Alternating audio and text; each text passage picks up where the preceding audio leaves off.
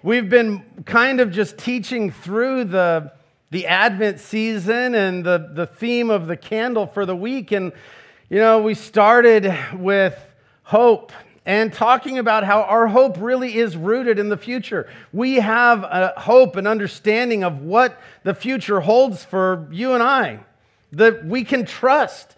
We aren't just looking at the grave and questions and nothingness. No, rather, we're looking to a new heaven and new earth that doesn't have a temple because we are continually in the presence of God. What a beautiful, beautiful thing. And then we looked at faith and kind of focused on faith is how you live if you have hope.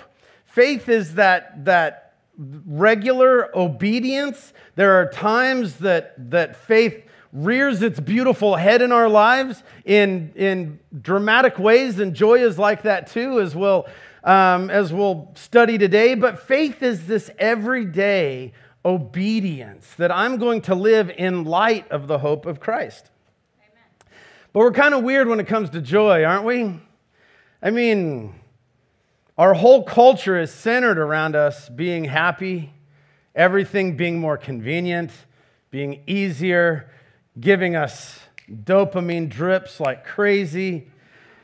And yet, even though our whole culture is like designed, we continually invent things so we might be happier and more comfortable and more entertained. Yet I think I have met very few people who identify as joyful. Tired, stressed, anxious, but not very often joyful. So either we aren't very good at making ourselves joyful, we need to figure out another way, or maybe we lack an understanding of what joy is, or something. A Christian perspective on joy is not a whole lot easier. In fact, I wonder if you've ever had an experience, a time in your life when you're struggling to feel joy. You're just kind of down. I've shared with you before. I call this every day, right? And I wake up and go, whew, who am I? Where am I? Why is it, I know it's all bad. How do I talk myself out of that? It's just how I wake up, But I wonder if you've had this experience where you're in a season where you're just down. You would love to have some joy, and yet joy seems so far away. And then you read some scriptures or you read a little devotional or something, and you read that for Christians, we should all be experiencing the joy of the Lord.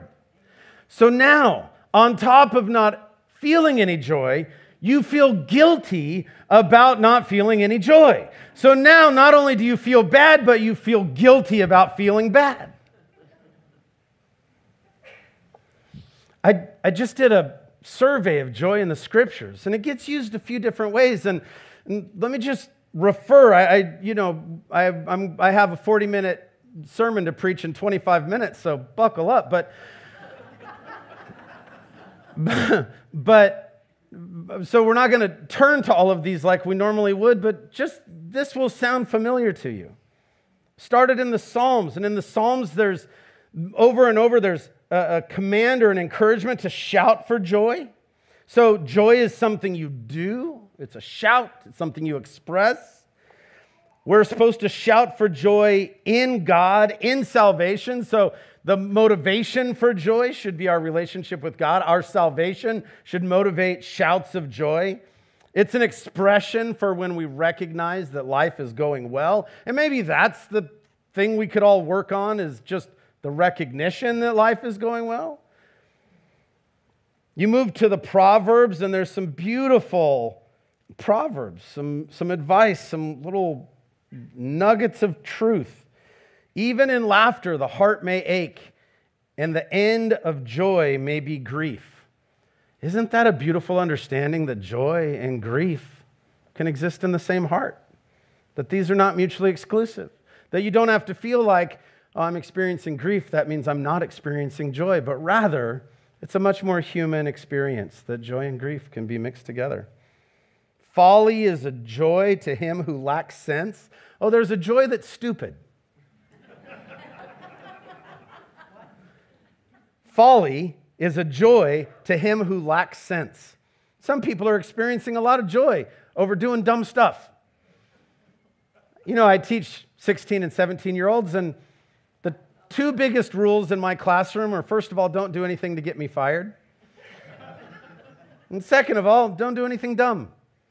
And I tell them, hey, when you're doing something, ask yourself one simple question. Is this dumb? And if it is, do it at home. Folly is a joy to him who lacks sense, but a man of understanding walks straight ahead. Oh, man, that'll preach. When justice is done, it is a joy to the righteous, but a terror to evildoers. When the justice of God, when the poor are oppressed, when the least of these are not cared for, there's sorrow. But when a righteous man sees the poor cared for, the justice of God enacted, the least of these being fed, clothed, nurtured, cared for, there's a joy for righteous people in that. You look at the prophets, and joy is associated with salvation, with righteousness, with the word and the commands of God. There's joy in following his word. There's joy for those who are in right relationship with him. There's joy for those who are saved. Again, joy is associated with action. We're told to sing for joy, dance for joy. So in some ways, we would have to admit that those are choices. Those are volitional actions. We choose. Nobody ever makes you dance for joy. You say, you know what? I'm going to make a choice here. I'm going to dance for joy. Yeah. We're Baptist-Costals around here. We could dance. We could dance for joy.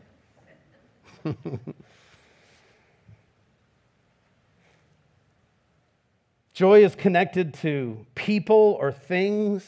God is a stronghold of our joy. The temple brings joy.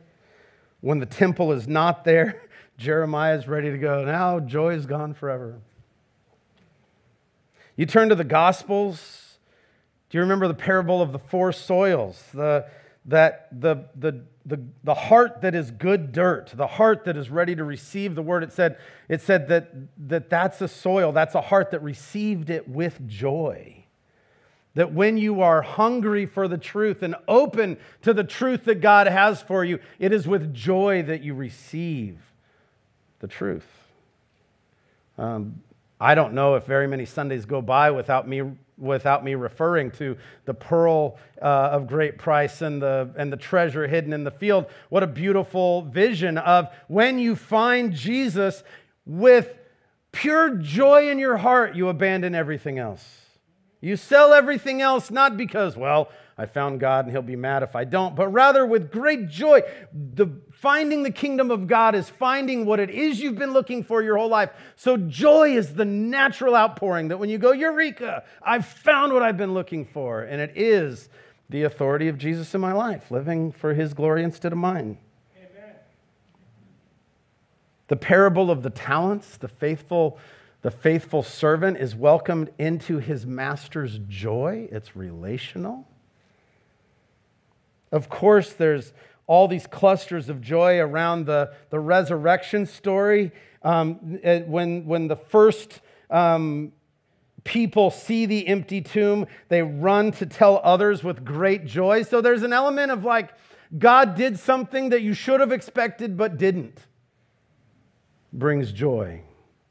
In the upper room, Jesus teaches so that his joy will be in the disciples. We'll talk about this in a minute. But in some regard, joy is transferable. In the upper room, Jesus teaches that there will be sorrow, but that sorrow will be turned into joy. Paul teaches that joy is a byproduct, is fruit. These are all ringing familiar in your minds. It's a fruit of walking in step with the Holy Spirit. Romans 15:13 says, may the God of hope fill you with all joy. So it's something God fills us with. May the God of hope, look at how hope and faith and joy are always connected.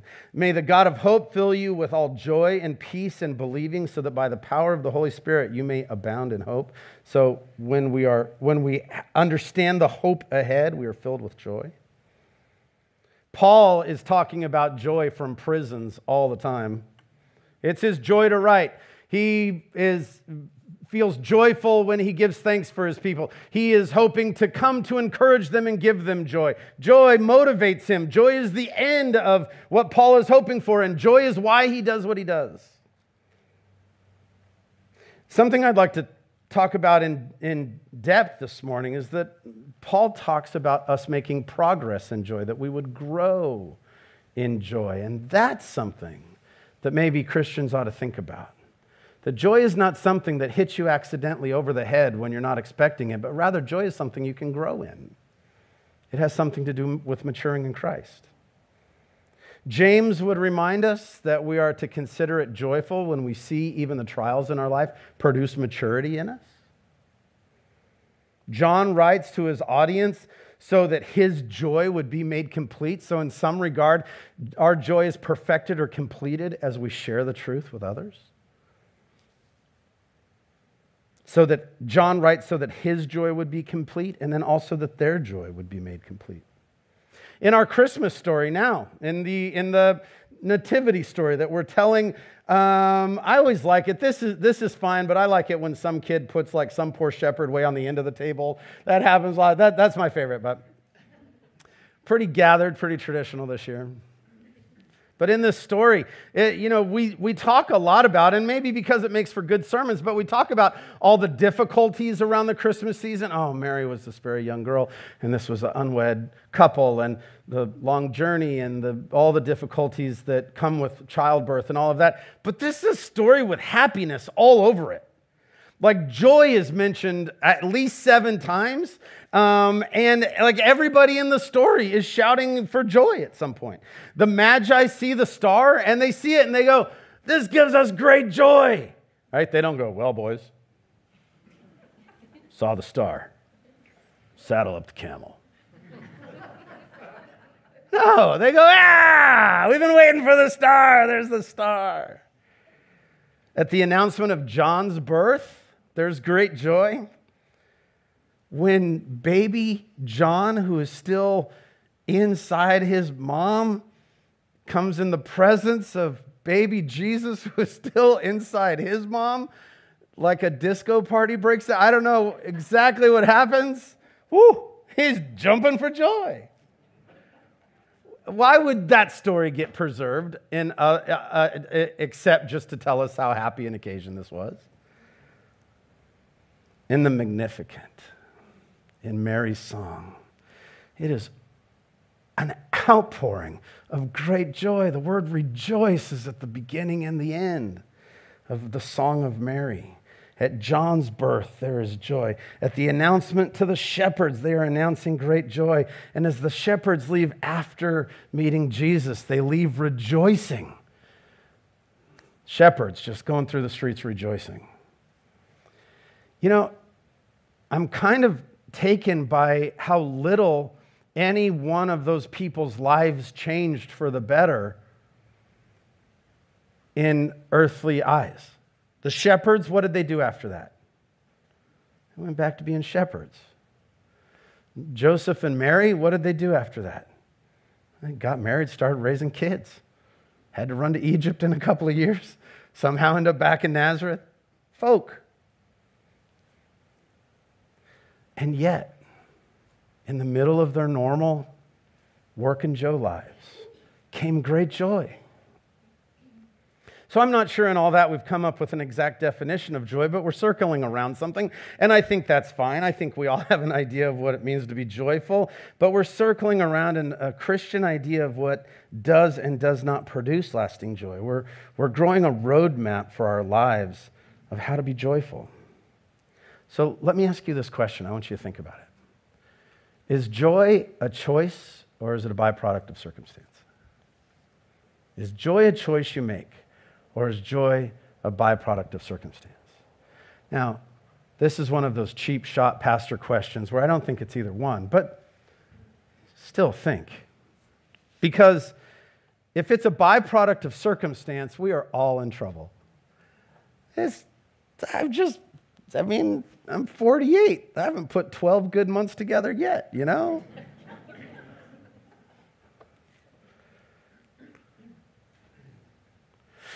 if life is only going to produce so many moments that warrant real joy. So we either have to go like adrenaline junkie style and be like, I'm finding joy today. I'm going to have to jump off of something tall, or I'm going to have to, I don't know, win an argument on Facebook. That'll do it. You're so dumb. Boom, dopamine.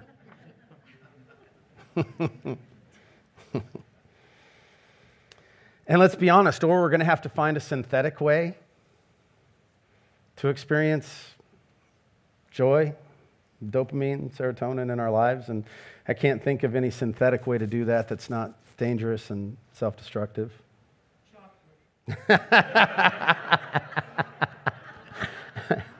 I would point you to Exhibit A and say,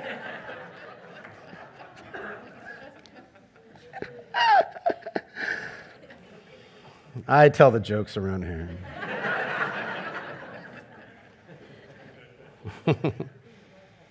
Or at least we'd have to figure out a way to just ignore the tragic parts of life, if it's just a choice. And if joy, or if it's a byproduct of circumstance. But if joy is a choice, we're in almost as much trouble. When you are lacking joy, when there's deep sorrow even in your life, how helpful is it for someone to come to you and say, man, just look on the bright side? Why don't you just choose joy right now? If you punch them in the nose, they'll see stars. They can look on the bright side.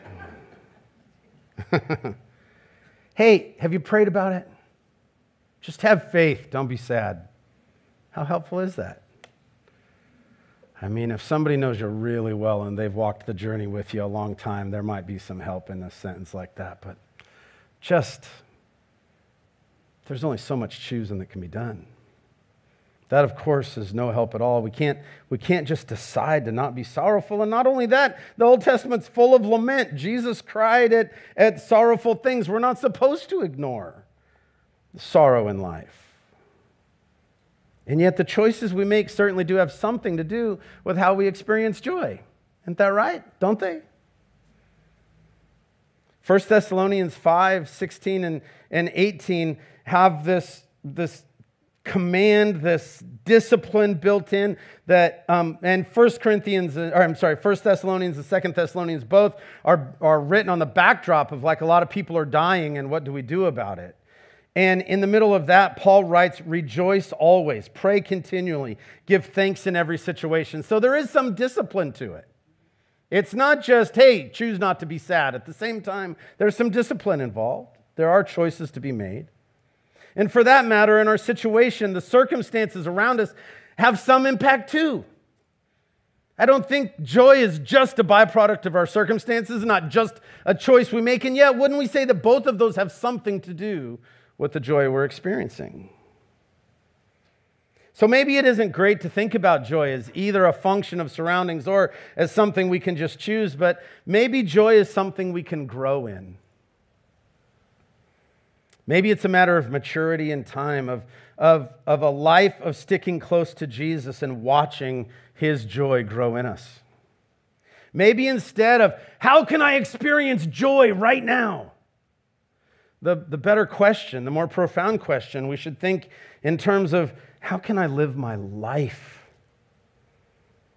so I'm growing in the ever-expanding understanding of the joy of Christ in my life?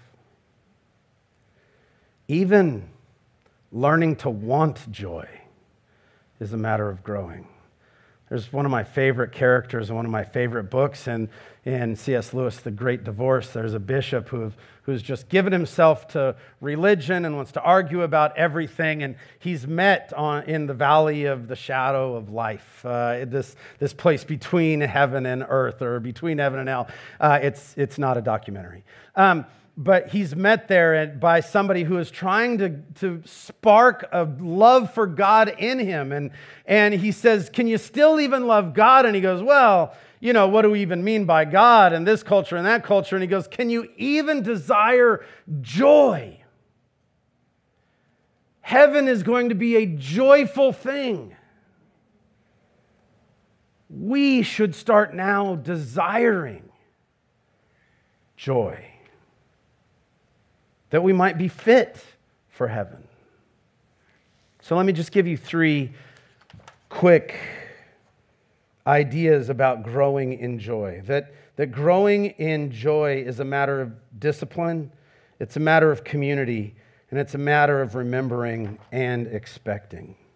First of all, growing in joy is a matter of spiritual discipline. Psalm 121 is one of my favorite psalms. Do you know the Songs of Ascent? They are the Songs of Ascent. Maybe Christmas is the best time to read those because these are holiday music. The Songs of Ascent are written for people to sing on the road when they're going to the Jewish festivals, and then even to sing as they're walking the steps of the temple, all about just what God has done and the celebration of these Jewish feasts.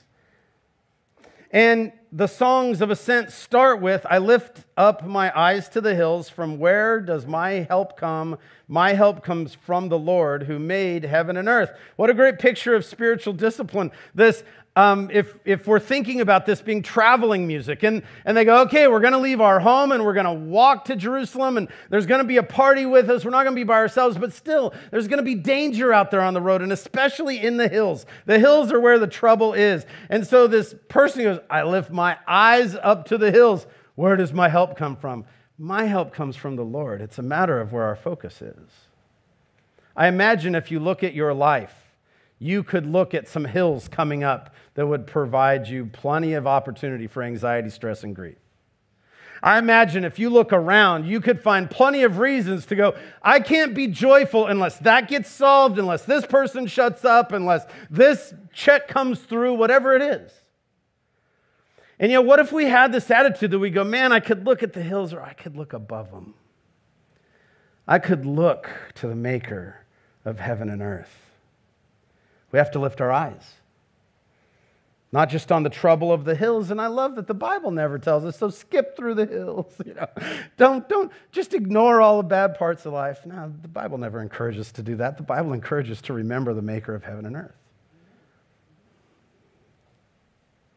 Joy is going to be tough if we are unable to lift our eyes, if we're unable to put our focus on God. It is a mental discipline. It is something we have to train ourselves to do.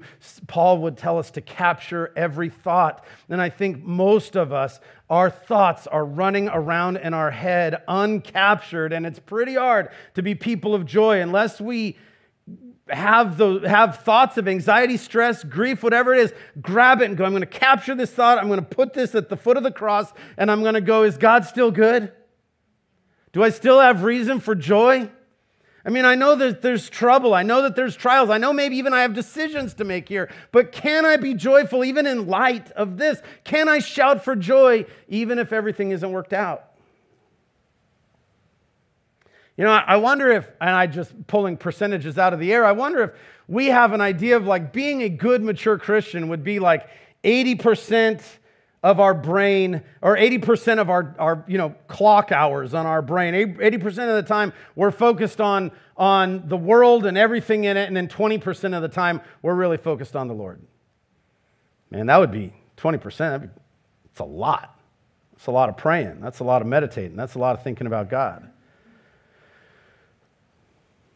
But don't you think if 80% of the time we're focused on the hills, we're focused on the trouble, we're focused on the state of the world, it's going to be pretty hard to produce joy in our hearts? Isn't that the point of Philippians 4? Philippians 4:4-9 says this, rejoice in the Lord always. Isn't that an interesting, like, shut up, Paul. Like what? Rejoice in the Lord always? Is that something you can just do? Yeah, it is. Rejoice in the Lord always. Again, I will say rejoice.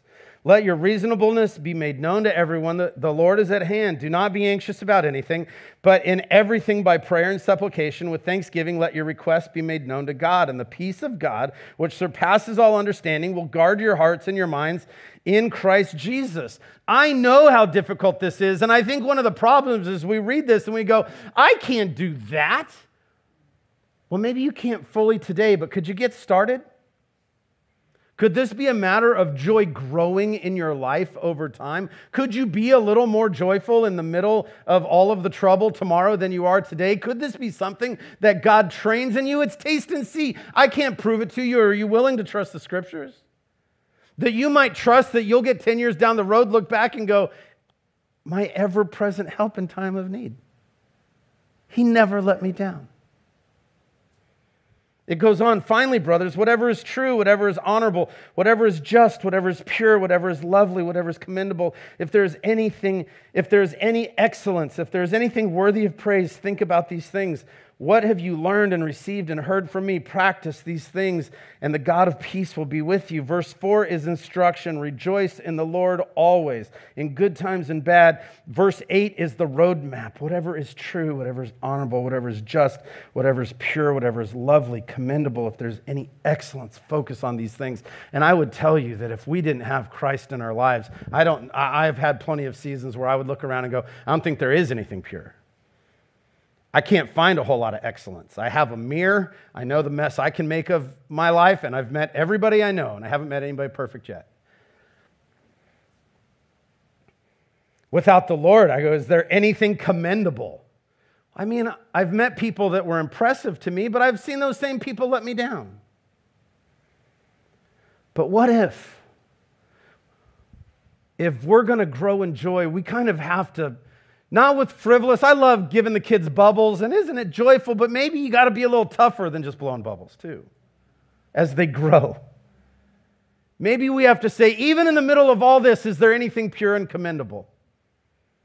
Do I have anything to set my mind on that is excellent? Do I have anything to set my mind on that is above the trouble of the hills? Do I have anything to set my mind on that is just and pure and lovely? And I would say if we have Christ, then we do. And this is the roadmap to the ability to rejoice without ceasing, to rejoice in every situation. There will always be discouragement in life, of course, but you get to choose what's more true, what's more worthy of your attention.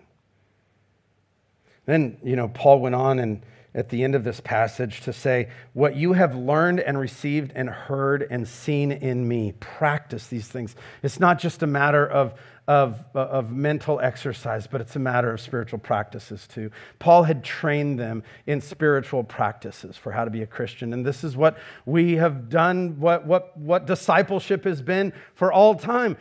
Do you have to pray every day in order to be a Christian? No. Do you have to meditate on the Lord every day in order to be a Christian? Do you have to read your Bible every day to be a Christian? Do you have to go to church? Do you have to give generously? Do you have to fast? Do you have to do any of these things? No, but do you want some joy in your life? Paul would say, do what you saw me do. Grow in spiritual disciplines, and you'll grow in joy. My friends, grow in spiritual disciplines, and you'll grow in joy. Peter put it beautifully. He said, though you have not seen him, you love him. Amen? And even though you do not see him now, you believe in him. Amen? And are filled with an inexpressible and glorious joy. Don't try to be joyful. Get to know Jesus. And let joy be the byproduct of that. Second, and I'll try to speed up. I just tell you that to try to encourage you. Second, growing in joy is a matter of Jesus-centered community. It just is. And I won't spend a lot of time here, but look, Jesus and Paul both talk over and over about in their friends, their joy is made complete. That my joy, I want it to be your joy, and my joy is perfected. It's made complete when I'm with you. Paul longs to be with believers he loves. Why do we think that we are not fit for Christian community unless we are already joyful? What a damnable lie. How many times have we let our lack of joy keep us from fellowship? I just don't feel like it today. I just don't feel like I can. I'm just too bummed out. Man, it is a function of Christian community that produces joy. Joy in some mystical way, like faith, is transferable. It goes from one person to another. Not only that, and not to get too philosophical, but there is a Trinitarian community of love and joy that created all of this. God is joyful in community in the Father, Son, and the Spirit. How would we experience joy without community? It was the fall that made us hide. Hiding, isolation, that good old Christian phony Sunday morning mask. These are the enemies of joy. But deep, Christ-centered friendships, and these are joy-producing relationships. Bonhoeffer said, I think I quoted Bonhoeffer last week. I'm going to try to do it next week too. If there's so much blessing and joy even in a single encounter of brother with brother, how inexhaustible are the riches that open up for those who by God's will are privileged to live in the daily fellowship of life with other Christians. Do you want to grow in joy? Grow in the spiritual disciplines and grow in relationship with other believers. Last, third, growing in joy is a matter of remembering, of walking in faith, and of expectation. It strikes me that as we look at all of these examples of great joy, all of the joy that revolved around the manger scene, the nativity, it strikes me that as we look at those instances of joy, that there is an element of surprise in each one of them. God is doing something that couldn't be predicted, right? Hey, there's the star. We didn't know the star. Look at the star. And oh my gosh, look at all these angels. We were just tending sheep, and now we're having Jethro Tull showed up or something. I don't know. That seemed the most angelic band I could think of. I don't know. How could I have a baby? What are you talking about? At the same time, while these events couldn't have been predicted by the people that are expressing joy, all of this joy comes to people who are faithfully waiting for God to work. There's an expectation with all of them, and you see it in the things they say. I don't know a lot about the shepherds and the kind of lives they were living before, but you look at Mary, and you look at Elizabeth, and how Mary even talks about, oh, this will be for the rise and fall of Israel, and she is somebody who has been hanging on to the promises of the Old Testament and waiting for God to send his Messiah. You look at the Magi, well, how did they find the star? Well, they were looking for it. There was waiting. These are probably men downstream from Daniel over in Babylon. They'd heard the story. They'd read it.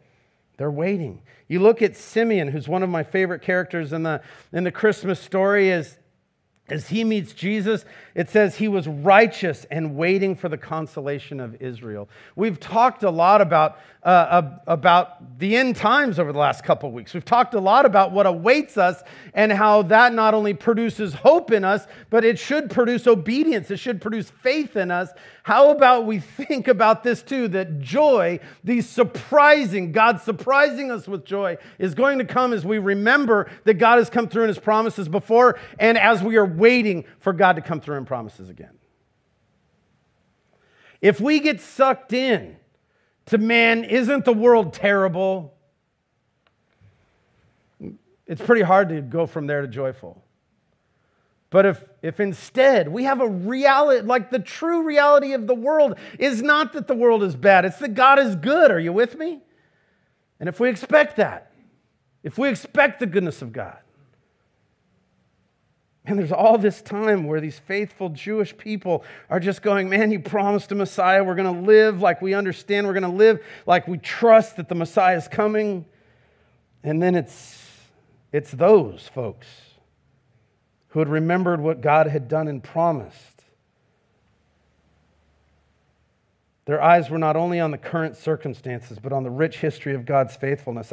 I suppose we could be people who say, man, if God loves me, then why is the world a mess? That's always an option.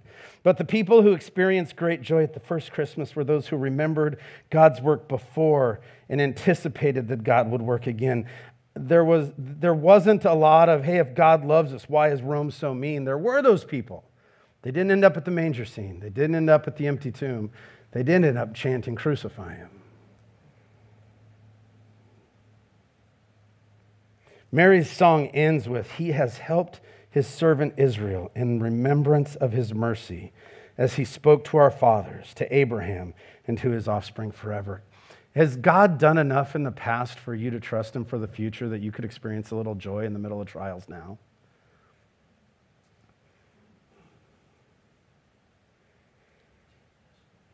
Mary is not part of angry, violent Israel. She is part of faithful, expectant Israel.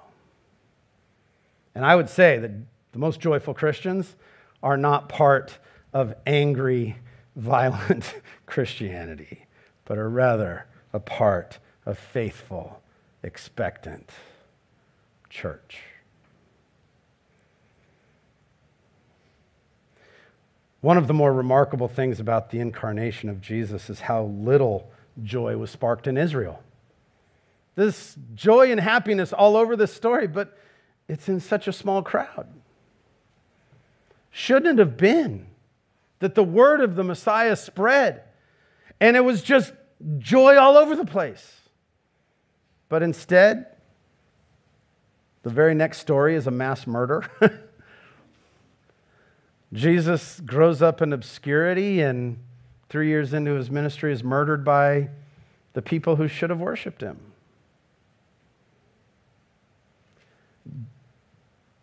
The Messiah had arrived and most people missed it. Instead of receiving him with joy, continued to be angry and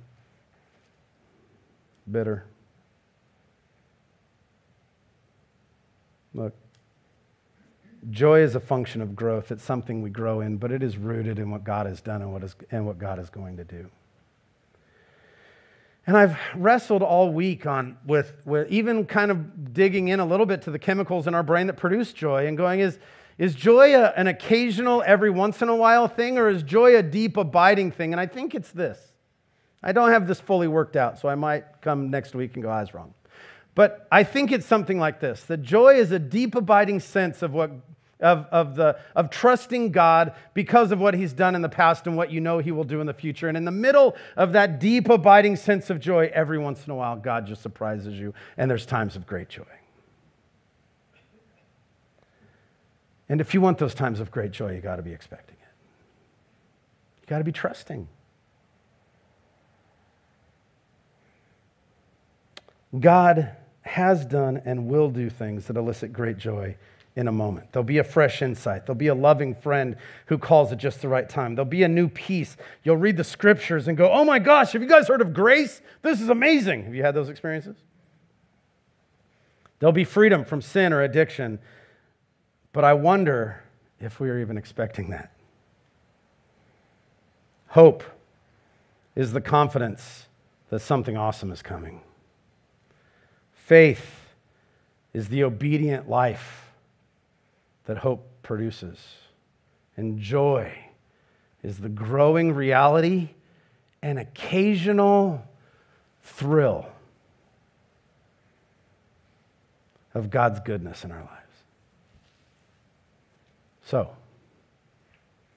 as you celebrate Christmas with your families, would you be people who are able to look around and go, yeah, the world's a mess, has been a mess, is a mess, will be a mess. And yet, let's lift our eyes higher than the hills. Let's look at who is God and what he's done. Let's live with this deep, abiding sense of peace and faith and joy that says, God's come through. When has God not come through? And then let's expect, because he's a loving father who knows how to give good gifts to his kids, seasons of thrill, of great joy.